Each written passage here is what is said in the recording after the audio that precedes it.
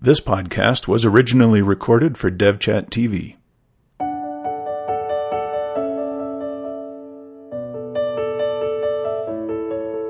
Hey everybody, welcome to another podcast of Sustain Our Software, SOS. We are here to help people understand and learn and grow open source software through finding out different ways to make it sustainable. Today on our panel, we have Richard Littauer. How's it going?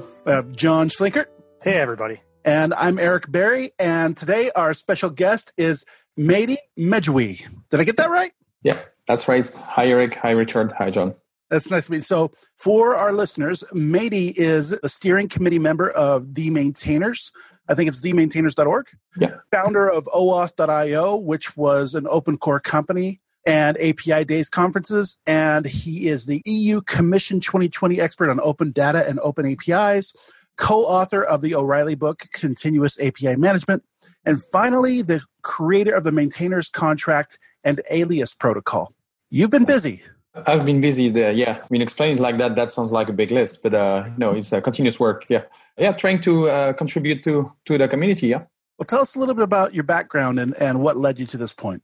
I'm an engineer. I have a background engineer, but let's say I focus a little bit more on, let's say, the impact of software, right? So I try to build companies, I try to build conferences, and now I'm trying to build new, let's say, new laws to enable more people to be enabled by software, right? So that's it. And in 2010, I wanted to make an API of API company, right? I thought we have too many APIs, too many designs. We need to gather one into one. We pivoted into OAuth.io, which is a unified, let's say, authorization platform for every OAuth protocol out there. That's been acquired in 2017. But let's say we were building the company from 2011, from 2017. We've seen that many companies didn't get the impact of software, right? So this is why we built this conference, API Days. Mostly talking first about APIs, but now we talk about also backend, Kubernetes. We talk about high performance, Kafka, service meshes. So we talk about all this stuff. And now in our main event, it's a 3,000 people event in Paris. We have 9 events worldwide. The second day is about sustainable software. The full second day is about sustainable software. Technically, software that works. Economically, software that has a return on investment that is superior to one. Socially sustainable, where human is still at the core, and environmentally. And we have challenges where people take software, environmentally refactor them, right, and present that on stage. So our conference now have this sustainable software track. So this is a little bit of my background. And since I've sold the company, European Commission, some business schools try to have me explain this impact for software, IT for business, IT for society stuff. So yeah, this is why I've been involved the last 2 years on building new things on the intelligence side. Yeah. So one of the reasons we brought you on is you attended Sustain Summit last year, and you came with a very unique background and viewpoint on trademark contracts. I'd love to hear more about that. What does that mean, and why is that important for the open source community? So first, the event was great. I spent one day with the right people were there, right? And when you do events, this is what you want to do. Like you can have more people, but the right people is the more important. So yeah, that was great for that. And really insightful discussions. But let's say everybody here was able to see that making open source sustainable on all these aspects of sustainability, right, is really hard. And economical sustainability has been a debate over the last, I think, since the beginning of open source, right? So that has been a big debate. Do you prefer licenses? Do you prefer support? Do you prefer, let's say, do you consider you should not make money with open source, right? That's also a big point of view in the community. But let's say that I have an entrepreneur background. And so I've seen companies like Tidelift, right? Raising money, delivering value for people using open source and sharing that value with people maintaining open source, right? And so with my friend entrepreneurs in open source, let's say we say, look, there should be something.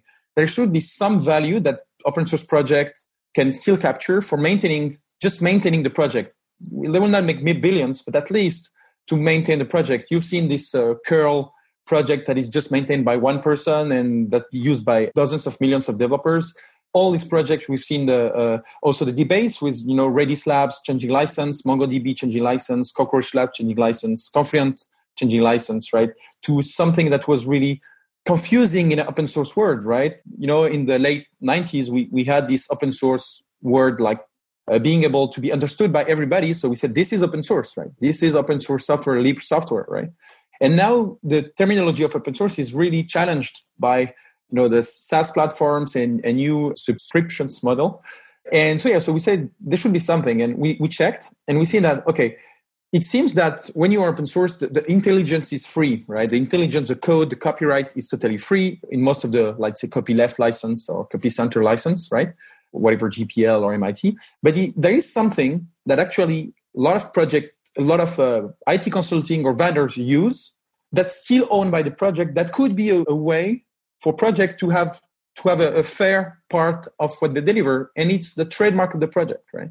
So as I would say, the intelligence of the project is free because of the license, but the swag of the project is used today by many companies, right, to try to sell software and then never get back, right, with value or contribute back for the people maintaining the project, maintaining the governance, right, and showing the path, making everybody trust the project in the future, right? If I fork a project tomorrow, if I fork, whatever, Kubernetes, nobody will trust me because I don't represent a trustworthy, let's say, path, right? So the name of the project, the brand of the project, represent the community, represent the trust on the future of a project. And that's, the business world represented by the trademark goodwill, right?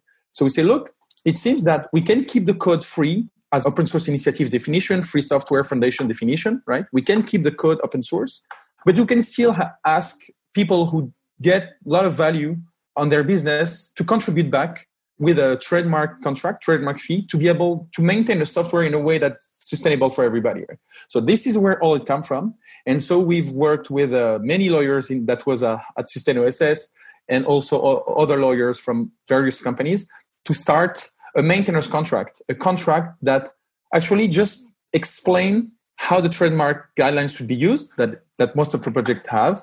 But now these trademark guidelines have a counterpart, which is a financial counterpart, just to say, if you use my software, sell my software, it's free and you can do anything you want.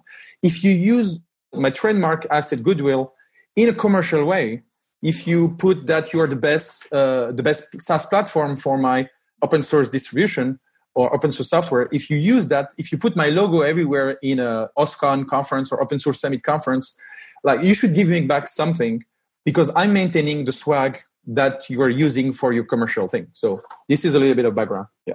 So you brought up a lot of points, and I kind of want to dig down a little bit more. The first part that you said, which I found very interesting, is that the open source terminology is becoming more convoluted. I agree with that, but it's also, I was wondering if you can elaborate maybe on more define what that means. Like, for example, as you said, when all of these companies started changing their licensing, that did tend to cause a lot of confusion. Can you explain that a little bit and maybe what that terminology mud is that we're trying to sift through? Yeah, of course. So let's say in the late 90s, people were beginning to completely multiply licenses. There was a license proliferation where people were used to say, I don't want my software to be used in the military. I don't want my software to be used in the porn industry. I don't want my software to be used by this country or this country, right?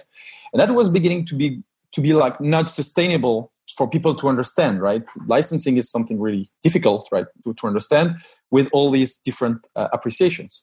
So at the time we said, okay, there is one definition that we should agree, and Libre software, open source software, free software, we will all gather that because, the term open source was just having the source being able to be viewed, not to be free as freedom. But now after we said, okay, we will gather around one term, right? But now, so we've lived like 15 years with that. That was fine. But because of the SaaS era, right? Because of Amazon, because of a lot of company infrastructure as a service delivering, open source software distribution on their platform, right? And being able just to use the software and get the money, never retributing back to the project, at least financially, right?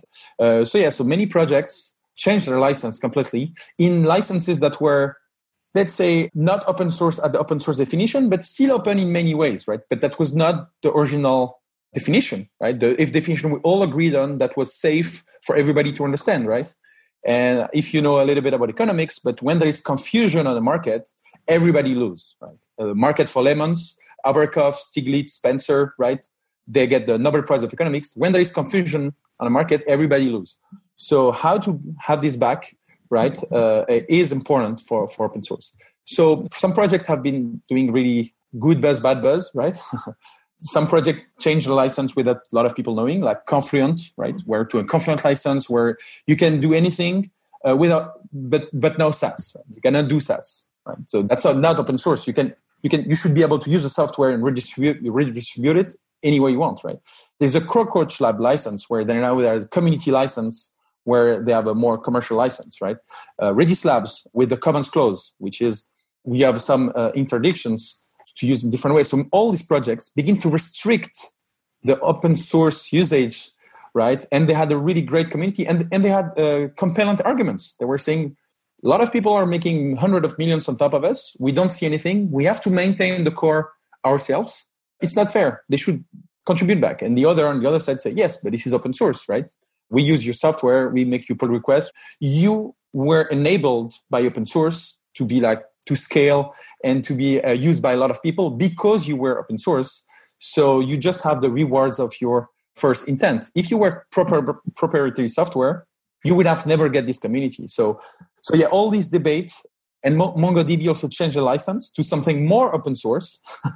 Then you have to open source everything, even the server. You have to open source your whole stack if you use MongoDB, right? It's another way to defend yourself. That has not been accepted yet. But yeah, and this brings a lot of confusion. Are you server-side public license? Are you Commons Clause license, Cockroach Lab license, Confluent license? And sometimes they give their own name to the license, right? And that brings a lot of confusion. So we are in favor of keeping open source as a common definition, so everybody wins on top of that, but new ways to monetize for people who want to monetize directly with IP, right? And the trademark contract is in that context, right? But it's on top of license. It's not a new license. This is why we call it a trademark contract, not a trademark license, to not bring more confusion, right? It was called trademark license at the beginning, but from all the interviews we've made, people say, no. It's on top of the license. It's complementary to any license, right? Call it contract. So yeah, but this confusion is dangerous. This confusion is dangerous for the whole market, for everybody. And every project begin to protect its own self with a specific license, and everybody's losing. So let's avoid that. And this is why we are in favor of keeping, let's say, open source term, right? Libre software or a free software, but find other ways on top of that for project to monetize.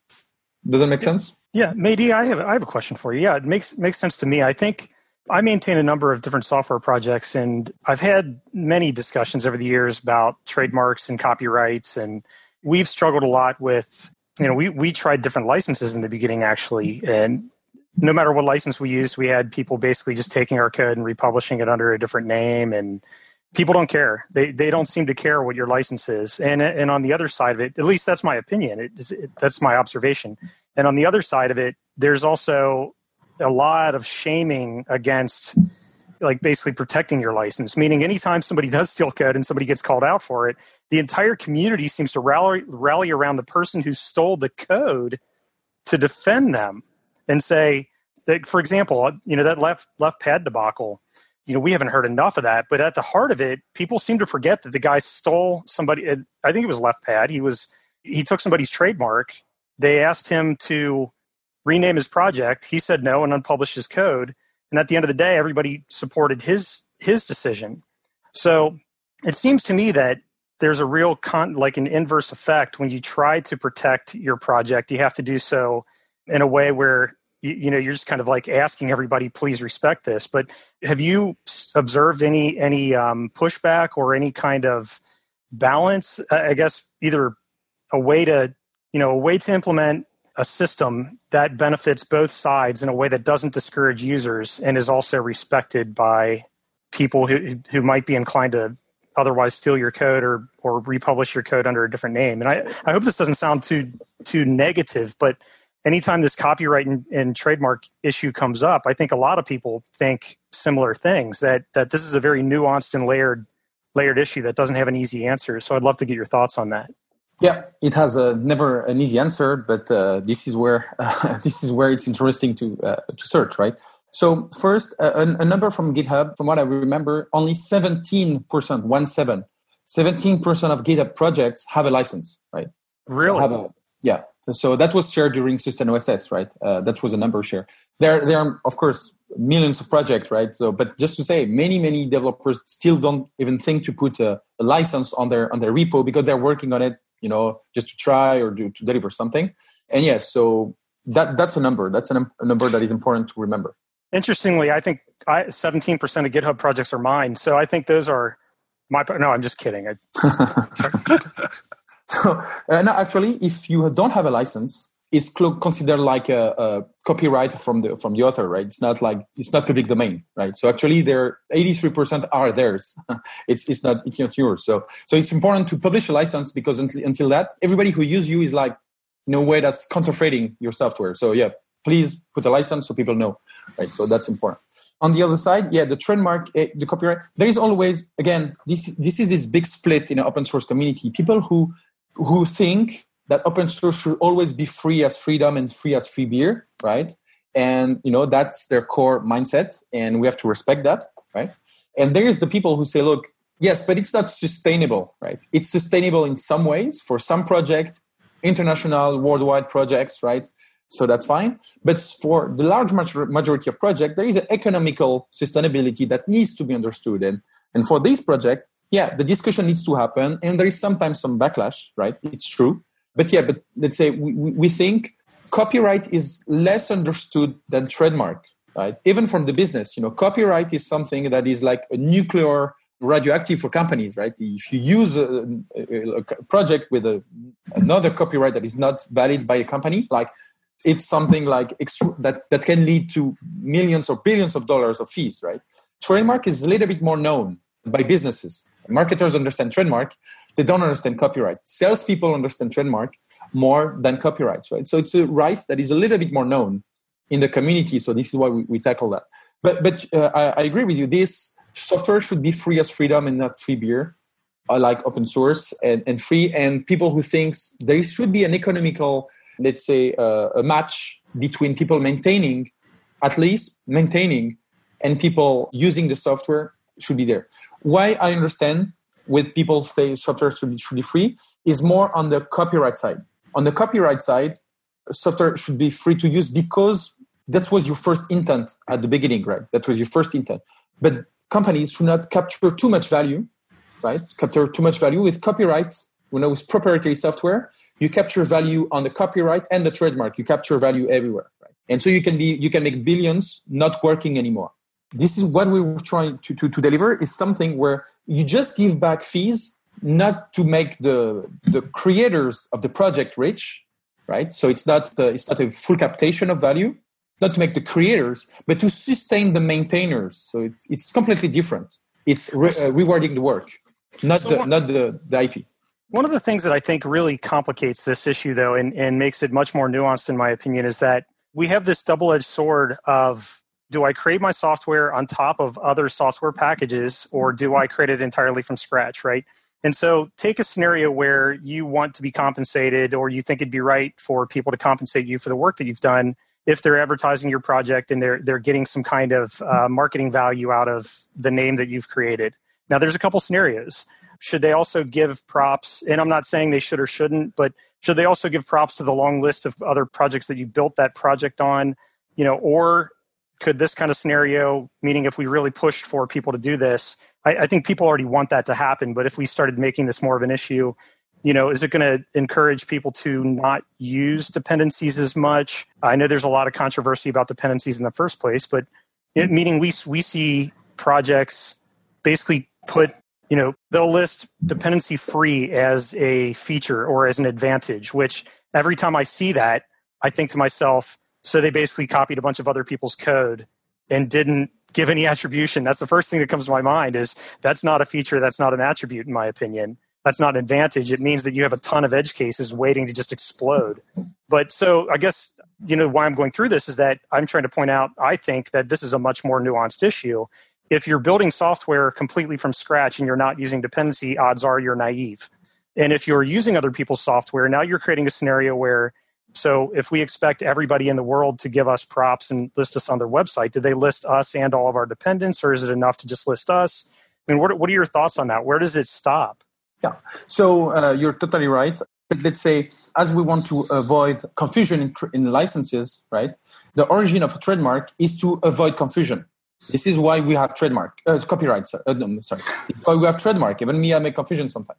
Yeah, it sounds like we have some confusion right now. Yeah. I'm just messing with you. No, you're right. No, so trademark is here to avoid confusion. To say, oh, this brand represent this company, represent this project, represent this whatever philosophy, right?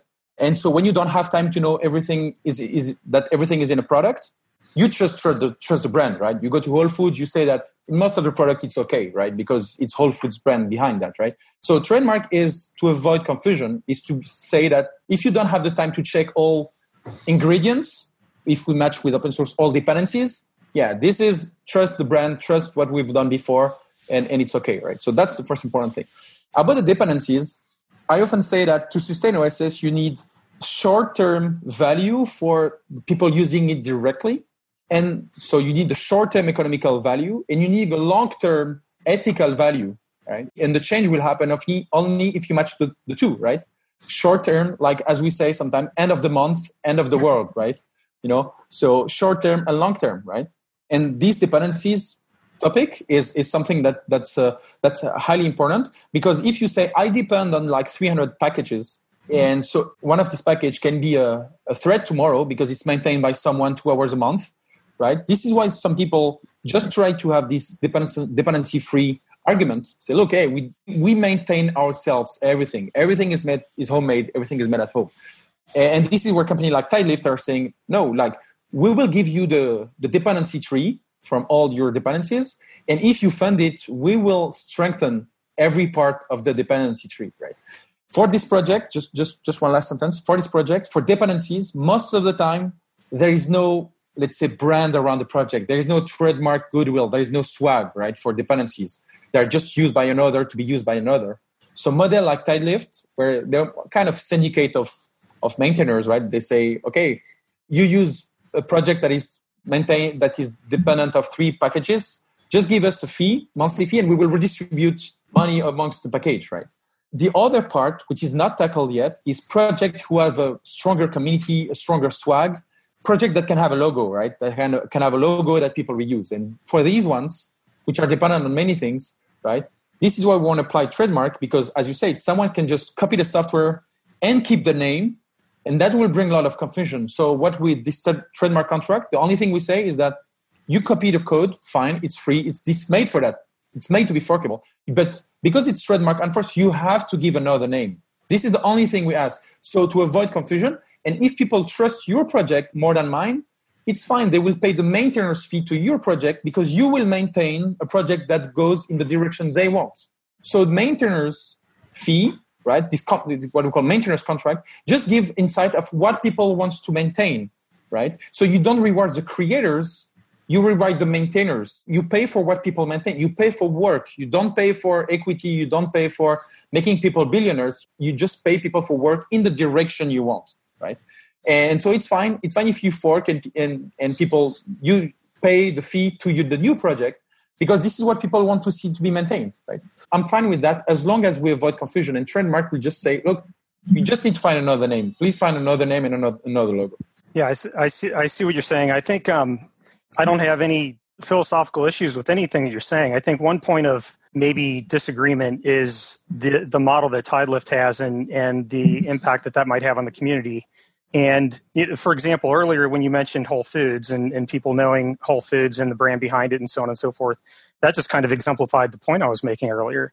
Anytime you say Whole Foods brand, effectively what they're doing is private labeling things that were successful from other suppliers. So they'll take the profit leaders, the best products on the market, and they basically relabel them with their own name and then put them on the shelves. To me, I see that as a huge problem in business today. Amazon.com is doing the same thing. They private label everything. And so we have a ton of projects in the open source community that do this, especially well-funded projects. Recently, Microsoft just put out a new task runner that's literally like a clone of Gulp. It's almost not different at all. They could have just done a pull request to Gulp, but they put out a competitor to it. And Tidelift, for example, is funding, things like Happy, which is, Walmart put $2 million in the beginning into Happy. And this is a project that's funded by a massive company that has a ton of receives a ton of economic value and economic incentive to fund open source projects like this. And Tidelift's model really gravitates towards projects that are popular, that are at the very end of the supply chain, so to speak.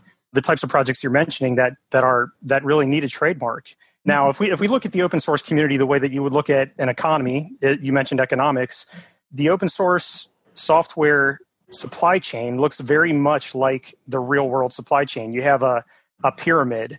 And so at the bottom of the supply chain, or the bottom of the open source software economic pyramid, is just millions of projects that, don't even really have a brand, don't even have a reason to have a trademark yet. But I think if you're going to trademark something, you've got to start early. You can't slap it on later. So how do maintainers, if you start protecting your software and you want to apply trademarks or copyrights and things like that, and you want to achieve some of the things that you're talking about, when is the right time for a maintainer to start doing those things? When is the right time to start thinking about those things so that you can avoid some of the negative aspects of it and get your project to become big and flourish and reap the benefits of those things later on? To paraphrase real quick, so those types of things won't matter if nobody uses your project in the first place. So how do you get people to use it and be protected all the way? Yeah, you're asking the right questions there. So because in the open source definition, the software is free to use, redistribute, modify, right? So this, you can fork it anytime, right? You can fork it anytime to build your own. So you can already take the intelligence made by many people, right? And try to have your own path, your own maintenance path, right? Say, look, I will maintain in a way that in a direction that is different than the main project. And if you trust me, my work, my community, where I come from, you can trust me, right? And with the maintenance contract, you can have money on you more than the previous project because it's the same code at the beginning. And then we will take two different directions to be with different maintenance. So you will still be able to build on the top of what has been built with others. And any contributor, any people who made a contribution will be able to do that. Except the fact that if sometimes they have signed, like, say, a contributor agreements, right, which is, I think, really, really bad for the community. It means that sometimes you contribute for a project, right? I don't remember the name, CFA or something. The CLA, the contributor license. Yeah, CLA. Yeah, contributor license agreement. And this is really toxic, right? Because they say, you contribute, we may change the license and you agree with that, right? I make it, I simplify it, but that's really the idea. So this really cuts the power of everybody inside the community to be able to have this protection by the license, to be able to fork the project later and continue in another direction. So we are totally against this contributor license agreement because of that direction. So just an example with Docker and Rocket, right? So Docker has been used by many people in the community, contributed by a lot of things. Docker raised money to sustain the core, right? But at one point, a Rocket company was able to fork it to go in another direction. Say, we don't believe in this direction, we can go in another. And they build a company, right? They build a sustainable business. And that was fine. That was the deal at the beginning, right? For that. So unless there is contributor license agreement, I'm totally fine by contributing to a project that I know I will be able to fork and give it in another direction. And maybe forking a part of the community to follow me, right? It's fine. But the thing is, when is the economical opportunity to live from my maintenance, to live from what I maintain? And this is why I want to say to maintainers, at some point, either you maintain for passion or for good, but you need to think about it when you want to have an economical match to your maintenance to maintain more, right? And this is where you need to think about the Tidelift subscription models or trademark enforced models or other models to keep the code free, but begin to monetize, to capture just enough value to make it sustainable, right? Economically sustainable. Just an example, so many projects like that, but Bootstrap, used by so many millions of websites, like it's just 5 maintainers and they are not paid, right? They're not paid to do it. And this is why Bootstrap may have not the future it could have had because of that, right? Because wasn't it funded by Twitter originally though? Wasn't there a lot of money put into it? Yeah, let's say I talked to 2 Bootstrap maintainers. Yeah, I don't think it was. I think that Mark Otto did it on his own time with Jacob Thornton. They spent their own time on it. They just happened to work at Twitter. Wow. Yeah, they just happened. And so it has been completely captured or rebranded like Twitter Bootstrap or something like that. This is why the trademark is important to avoid confusion, right? So just to I'm not sure that the trademark avoids confusion, though. I mean, this has been a primary thing you've been saying a lot here, which is great. And I'm glad that you really feel strongly about it. But To me, trademarks actually add confusion because it adds another thing I have to learn. And it also adds confusion in who's trademarking something. So I was around when Joyent owned the trademark for Node. And that was really confusing as to what they were doing with it. And then they decided to leave it and created the foundation. And there was a whole fork going on with IOJS. And I don't know all the details. I just remember it was so confusing. I actually couldn't learn all the details without spending 5 hours a day for a couple of weeks reading blog posts. And I was never willing to do that. I was just trying right now while you were talking to us to find some of that stuff. I found a good quote by Aaron Hammer, who I think was in charge of Happy for a while. I think trademarks should only be used to protect business interests, not to put someone in a benevolent position to decide what's in the best interest of a community. And this is something I'm kind of been thinking in the back of my head for this conversation. That's much more eloquent than I could have put it. But trademarks and licenses are really useful if you have the means to back them up. I could slap an MIT license on any piece of code I write, and someone could copy it. And if I don't have a lawyer who's willing to go out and write them a letter saying cease and desist or give me some money back, there's really no use for me having the license on it in the first place because they're only really useful if I have the power to deal with it. And a lot of open source projects that aren't large enough to have a SaaS product on top of it, that don't have enough maintainers to figure out how to get money coming in on a monthly basis, the end of the month is the end of the world. Licenses and trademarks is just an extra level of education I have to understand that I won't be able to use anyway. So this is kind of where I'm confused in this conversation. Yep. Do you have any comments on that? Am I missing something? At least on the confusion side, trademarks are first made to avoid confusion, right? They are made for that. If it's not well understood, and I agree with you, sometimes it's not well understood, that can bring a little bit more confusion, but it's made. So when you buy Apple versus Samsung, right? Or when you Apple versus Google on the phone, like you understand trademark. You say, I know this is a closed ecosystem or it's more secure or it's whatever, right? Yes. So it should be made for that. So the right trademark use is for that at the beginning, right?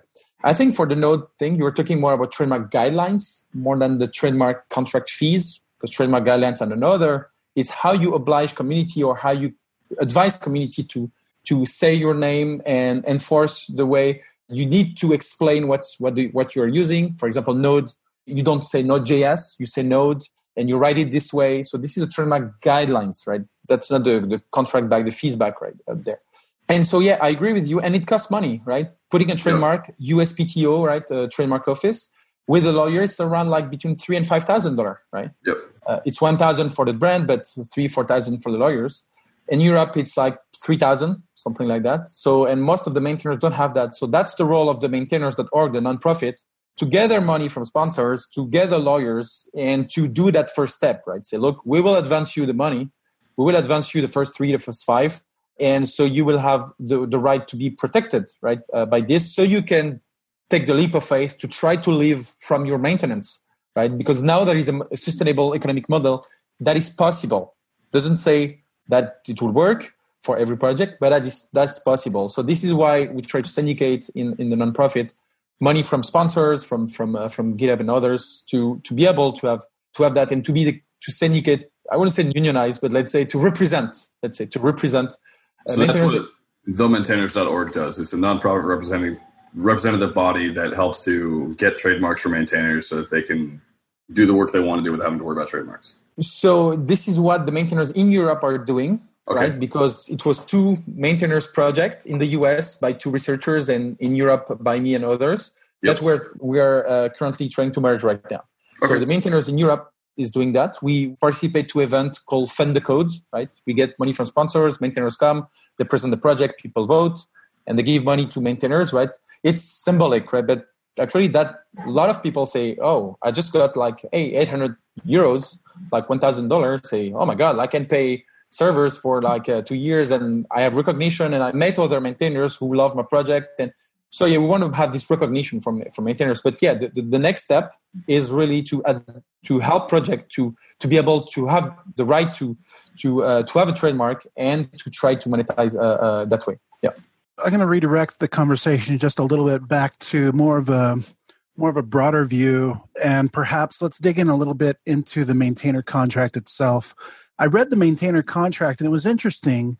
So first, can we summarize roughly what the maintainer contract was, specifically around the section that talks about the payment portion to the maintainers?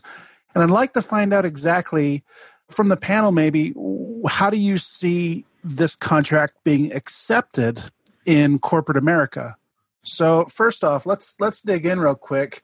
Under your obligation section of the contract, and I'm going to summarize here, but basically it says that if you use the trademark, then you're responsible to pay anywhere between 1% to 5% of whatever profit is made while using this trademark. Am I summarizing that correctly?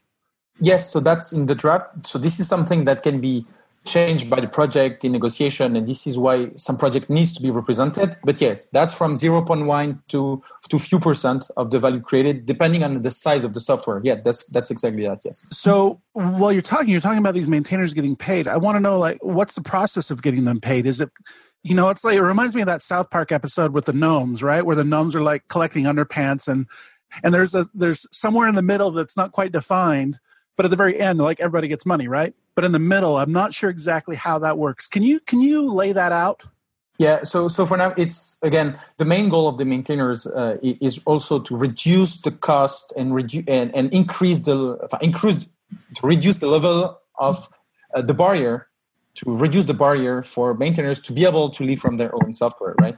And so the idea is to make them easy to set up a project, it's easy to set up an entity that is able to collect money, and easy and lower the cost to put a trademark, right, on the project. So for now, we didn't have any, either they build their own organization to be able to collect money, or open collective, right? Either it's the nonprofit who takes that path, right? Who collect the money for them and redistribute the money for them, right? Yeah, that's how it is. So for now, it's mostly the nonprofit who manage the contract, who manage the discussions and have negotiations to distribute back to maintainers. So with this contract, it seems like that percentage. I mean, as you said, it can vary, but the percentage seems really high to me. So to me, the really the only core benefits, the only core projects that will benefit by this are those unicorn projects, right? That have built their name brand. And for example, John has so many projects, and he's both John and Richard are like holding up a large part of open source. However, none of those projects are very name brand. And so there's no way that companies might want to use their logos. One, the logos probably don't exist, but two, people probably wouldn't care as much, versus projects like Mongo or Redis or something like that.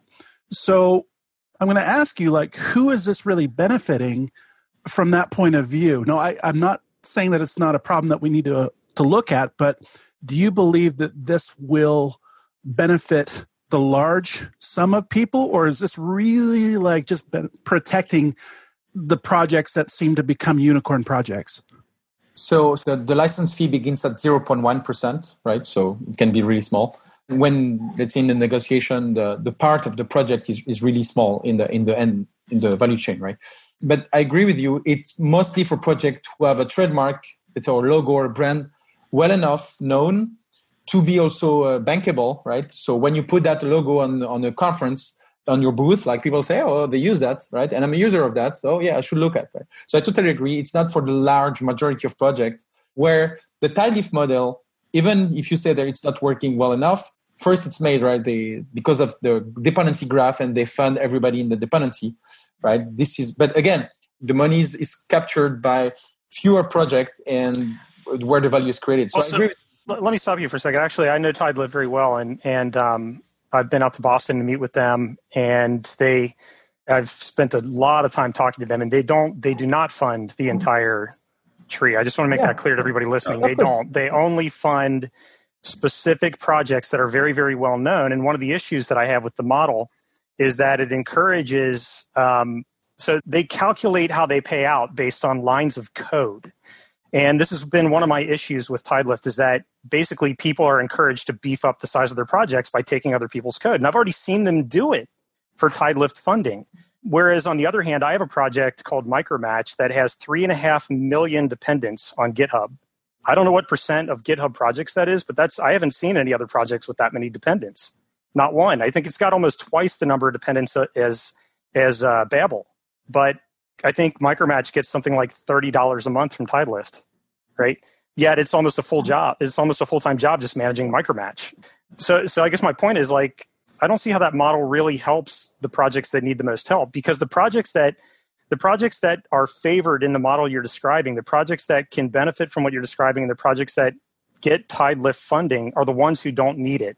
Tidelift is funding projects that are already getting a ton of funding from much bigger sponsors, and they're getting funding from, take Happy. Happy's backed by Walmart. Why do they need Tidelift? I mean, and if Tidelift comes in after Walmart drops them, let's just be honest about this for a second. Let's say Walmart drops a project, or let's say, and Bootstrap was not backed by Twitter, but let's say they were, just for sake of argument. Now, if Walmart drops a project and says, we're not going to back this anymore, why in the world would anybody come in and start funding it? Meaning Walmart made an economic decision, said, this isn't worth us, funding anymore. Nobody else should fund it either. You should stop funding that project now because it's not worth funding. So I guess my point is, I think we have a real dichotomy here. The projects who need the funding the most and the projects who need this kind of thing the most are the ones who don't have the established brands, but are highly dependent on, very technical, require a ton of time to work on, and just aren't trademarkable projects. So how do we fix that problem? And the reason I feel so strongly about this is I think that a lot of the emphasis and things like what you're saying are really focused on trying to get people to think more about how we can help projects that have these, like, I would call them the very end of the supply chain, the last mile of the supply chain. They're like retailers who are just reselling things that everybody else built. And how do we get the funding and the mindset to start shifting towards the projects who really need it? Yeah. So I agree with you. This post at the end of the value chain project attracts the more value, and this is where all, let's say, people who want to have economical, let's say, want to capture some economical value go, right. So I agree with you on that. So for now, I was mostly talking about the Tidelift vision, right? I would not say it works yet, but the vision is mostly to fund dependency code, where application code could have other models, right, at the end, right? So, but again, I don't have any equity at Tidelift. I don't care. But just to say, so for the dependency code, we do our fund the code thing, right, which we just give money to maintainers because we didn't find any other thing. But there is another part of the maintainers contract that gives, at least if you claim the maintainers contract, you and people pay you back something, right? They have the right to put themselves as official sustainer. So it's part in the contract, you can read below. And then they can be officially a sustainer of the project, right? And so what we do for now, but we do that only with French big companies and French government right now. I'm originally French, right? And so this is why I have my network there, is that we ask them to put the maintainers, a sustainer's obligation, right? So we say, if projects you're using for this $1 million contract have a maintainers contract live, you should be a sustainer of this project. Either you use it or not, either you, whatever, even there is no brand, right? Even there is no, you don't use the brand commercially, but because they claim to be maintainers contract, you have to be sustainer of this project. So if you want to go through IT procurement and being able, so we can buy your $1 million IT consulting, check all the projects, right? And be an official sustainer of these, right? So that's part of the maintainers contract, which is not trademark based, but that's the counterpart for the maintainers, let's say the dependency code that has no view and everything. So of course, at one point, you cannot do that for 3.5 million dependencies, but at least that give for some maintainers. Let's say I know maintainers in France who is used by the whole video games industry, right? And its package is used by the whole video games industry. They save 40 to 50% of CPU and GPU resources because of its package. It doesn't get money. So we're evaluating with him the way to say, look, now, if people work on this kind of project and they have to be official sustainer of my project, and so in the contract, so but now you need to educate the buyers. So we're educating the maintainers and the buyers. Say, look, check if every project that your IT consulting company or your vendor is using is actually sustainable. And so check the maintainers contract and being able to define if they are official sustainers. So you get this sustainer badge when you pay for maintenance contract. So that's the only way we've seen. It's to put the buyer in the discussion. If the buyer is not in the discussion, it will never happen. That makes sense. It's actually an initiative that Open Collective is pushing right now as well, where they want to make a badge available only to those that are actually maintaining those projects. So I want to start winding down a little bit. We're getting close to time.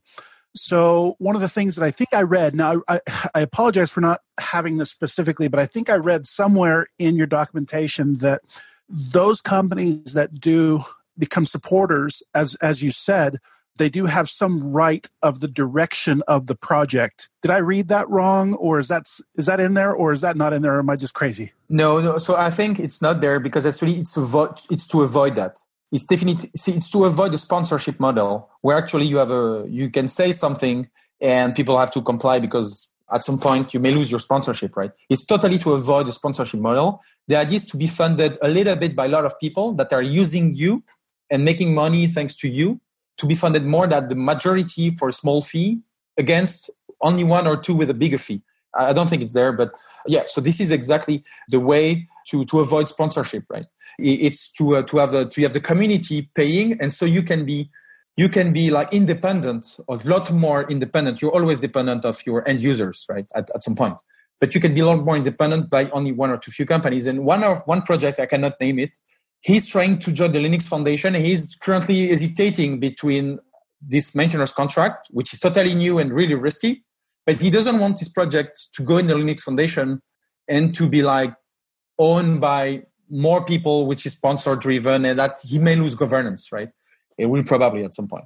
So this governance aspect, it's important, but you can still give a voice to your sustainers, right? You can listen specifically to them because they're having directly economic usage of your software. So to match your software with the economical impact of your software, you may have a specific voice for the sustainers, but it's not because they have a voice that they pay. They may have a voice if you decide to, but it's not related. And actually, we're trying to avoid it. One thing, if we close soon in the discussion, but I've talked a lot to Red Hat lawyers, and actually the Red Hat, Enterprise Linux edition, right? And CentOS is actually, so Red Hat been acquired officially like $33 billion, right? And what did the maintainers of Linux at some point had from this $33 billion? Yeah, you can count on it, right? But again, Red Hat was delivering the right value and was securing some parts and making it trustworthy because of a brand, right? So actually the model of trademark, even for a company like Red Hat, is exactly that, because RHEL is the trademark enforced version of the software of CentOS, for example. So the $33 billion value, mostly made by support, we agree, right? But even you can also match your support to your trademark policy. I don't say it's great, but just to say some company have worth $33 billion, they're having a trademark enforced project to protect their way to maintain it, right? And to develop it. So I don't say it's the best model, just to say it has worked in the past. And this is why trademark is important. That's not been used enough in the community. First off, I really appreciate you bringing this to the table. This is a fantastic conversation. This is something that I believe more people should be aware of. Where do we go from here? Let's say I have a project that's open source. I have gone through and thought, okay, well, this has brand recognition. Where do we go from here? How much does it cost? How do I get a trademark? How do I protect myself? How do I take myself from where I'm at now to okay, I am now part of this system, and if my trademark is used, I will expect to be paid. So it's not directly expect to be paid, but at least you will engage a discussion with the people that are using your trademark, and so you will find a correct way to avoid confusion or to get paid, right? So that's the idea. So for now, we're actually the trademark contract is going in V1 like at the end of July, right? So, and it will be a lot more public, right? It was just an opportunity to discuss it with you early. So you have a kind of exclusivity there. And yes, and after you can reach us or reach me at mehdi@maintainers.org. And we have some times where we try to help you to maintain your project. When trademark is not the case, right? We find you other ways, right? We can invite you to our Fund the Code event, right? Or we can help you just like free advice, free consulting on the best way to try to monetize your project. And when the trademark applies, we will apply that, right? So just reach us, Mehdi, MEHDI @themaintainers.org. And so we'll begin the discussion about how we've helped others, how we're currently helping some of the project. But I was surprised by the fact that some project who had the opportunity to go to Linux Foundation were afraid of that, right? Because sometimes money, they can be paid to maintain, right? But they're afraid to lose the governance of the project. So just reach us and we will evaluate the case. We are not paid for that, right? It's benevolent work. So sometimes you'd have 1 week to wait to have a meeting. But, and we have 2 hours and we begin the discussion about how to help. And sometimes there's no direct way we don't find. And yes, but at least the maintainer knows that if he does maintain his project, for now, it has to be just for good and without retribution. Fantastic. Are there any other questions that we may have missed or anything that you'd like to share before we get to the picks? A lot of this was over my head, which was awesome. Thank you so much for that. I learned a lot. So I have nothing else I really need to share, but I just wanted to say thank you. Well, thank you very much for having me. Agreed. Thank you. I think a lot of the topic and the reason I wanted to ask you so many questions and get your feedback is I think that this is something that developers see all the time, they think about all the time, but they don't really get to listen to a lot of conversations about this kind of higher level, meta management issues. So I really appreciate your thoughts and commentary. No, thank you very much for having me. Just say it's hard. There is no answer to all the questions yet. It's just one new way for specific projects to maintain. But when everybody will be educated, I hope they will ask sustainer badge when they buy a project. They say, what's behind? Are you sustaining all the project that I will give you $1 million. I just want to know you sustain all the project that you're using. You give back something, either contribution, software contribution, or money. Okay. And I think this is the big picture behind that.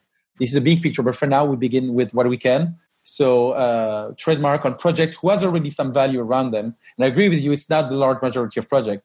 Even the large majority of project doesn't even have a license. So we really go from far. But maintainers should be aware of the economics behind the project. It's an important part of sustainability. Great. Well, thank you. Let's go to picks. So for those listening for the first time, picks are when we basically decide a few things that we like, something that makes our life better, something maybe that we read, something maybe that we use, or anything that we want to share with people. So I'll go ahead and start because I've already listed mine out here. The first one I want to share is a blog post called Making Uncommon Knowledge Common. And it's the Richard Barton playbook for winning markets through data concept loops. Richard Barton, if you don't know, is the founder of Zillow. He's the founder of multiple companies. What is it? Zillow, Expedia, Glassdoor. Recently launched a new product. Every one of these companies that he's built has become $1 billion company. And he uses the exact same methodology to grow each one of them. So it's a fantastic read. And then the other one I want to share, which is kind of a bitter share, is I have to applaud Superhuman's marketing efforts. Now, Superhuman is an email client. I run a small business, CodeFund, and email is the lifeblood of my business. So making sure that I'm on top of email is critical. Now, Superhuman appears to be an amazing product, super helpful for those who are running companies. But they've also followed the same pattern, the same dang pattern that Spark did when they launched, where you get on this list and, hey, you're behind 200 million people and you'll get there, but you got to share. And I've been invited by 5 or 6 people directly to get in, and I still can't get in. So I applaud you, Superhuman. You make me angry, but you make me love you more. All right. So let's go to Richard. Thank you. My 3 picks are Chekhov's The Cherry Orchard. It's a pretty awesome play written by Chekhov sometime a very long time ago. I don't really know the details because I've been too busy learning the lines. I'll be performing it in Unadilla Theater in Central Vermont next week. So if you've ever wanted to come to Vermont and see Chekhov in a barn with cows around, it's very Vermont. You should come. That's the first pick. The second one is going to be The Chronicles of the Great Book of Amber by Roger Zelazny. A friend of mine gave me this last week. I've already devoured 500 pages. I can't put it down. Absolutely fantastic fantasy epic involving everything you would want in an absolutely fantastic fantasy epic. And the final thing I want to share is David Whyte's poetry. It's Whyte, Whyte. Been very helpful to me recently. He specializes in writing books about poetry in the workforce and how poetry is important and work as a pilgrimage that we all have to make. And some of his books are just absolutely fantastic. Highly recommend. That's great. John, how about you? I'm going to actually switch directions a little bit with my picks, and I'm going to recommend 2 books. My first book, and actually this is 2 business books, not 2 programming books, and I was inspired by the conversation. So my first pick, which many of you may have heard of, is a book called Crossing the Chasm by Jeffrey Moore, and that's about bringing a product to market. And so I'm thinking about a little different angle of what we're talking about today. But if you have something that you truly think, can find an audience and can find a user base, this is like a must read for entrepreneurs. And the second one that I also think is a must read for entrepreneurs, and I haven't talked to many people that have read this book, but it's one of my favorites, is a book called The Profit Zone. The subtitle is How Strategic Business Design Will Lead You to Tomorrow's Profits. And so it kind of builds on the other topic. And this book is by Adrian Slywatsky and David Morrison and Bob Andelman. And the Profit Zone talks about lots of different profit models and how your business can monetize whatever it is that it's doing. Now, in some ways, it might seem it was written something like 20 years ago, but it's still as relevant today as it was then, and can teach you a lot about how to take something from the ground level and start thinking from the very first minute that you have an idea about how you can build a kind of a profit moat, a strategic moat around your business to build a profit. So those are my two picks. Fantastic. And finally, Mehdi, do you have some picks? Yeah. So the first one, what I found funny, it's how to write an unmaintainable code, right? It's a GitHub explanation about like how if you want to ensure your work for life, make the software unmaintainable. So they will be obliged to have you there. It's really funny, all the techniques to make your code unmaintainable in a company. And I really love the counterpart of just to show how maintenance is important, right? Because the motto of the nonprofit, just to say, it's innovation is overrated, maintenance often matters more, right? So this is the main motto of the nonprofit, the maintainers. No innovation without maintenance. Let's not forget that. And the second pick, I would say, is the Increment book, let's say, made by, Stripe every month release a book on a specific topic. And they recently made an Increment book on open source, right? With a great contribution for open source influencers like Nadia Iqbal and others. And I really advise people to feel the state and the pulse of open source maintenance, and sustainability is in that book. So yeah, I really advise to go there. Fantastic. Mehdi, where can people find you online? They can find me on Twitter. It's Mehjaoui. My email is mehdi@themaintainers.org. And I will be at OSCON. I make a Ignite speech on maintainers versus innovators. And we have a maintainers conference in Washington, 6th to 9th of October, right? For people who can go, it's on the website. And yes, and any API Days conference, I'm there because I'm chairman of these, and so people can meet me, right? Fantastic. And for those that are listening, the Twitter account is MEDJAWII. And this is fantastic. I look forward to seeing you at OSCON, actually. Okay, perfect. We'll wrap this up. Thank you all for listening. We are excited about the progress of this podcast. And as of recording right now, we haven't launched publicly, so we're all very excited to get this out. Mehdi, thank you so much for being on. You've been a fantastic guest. Very, very good information.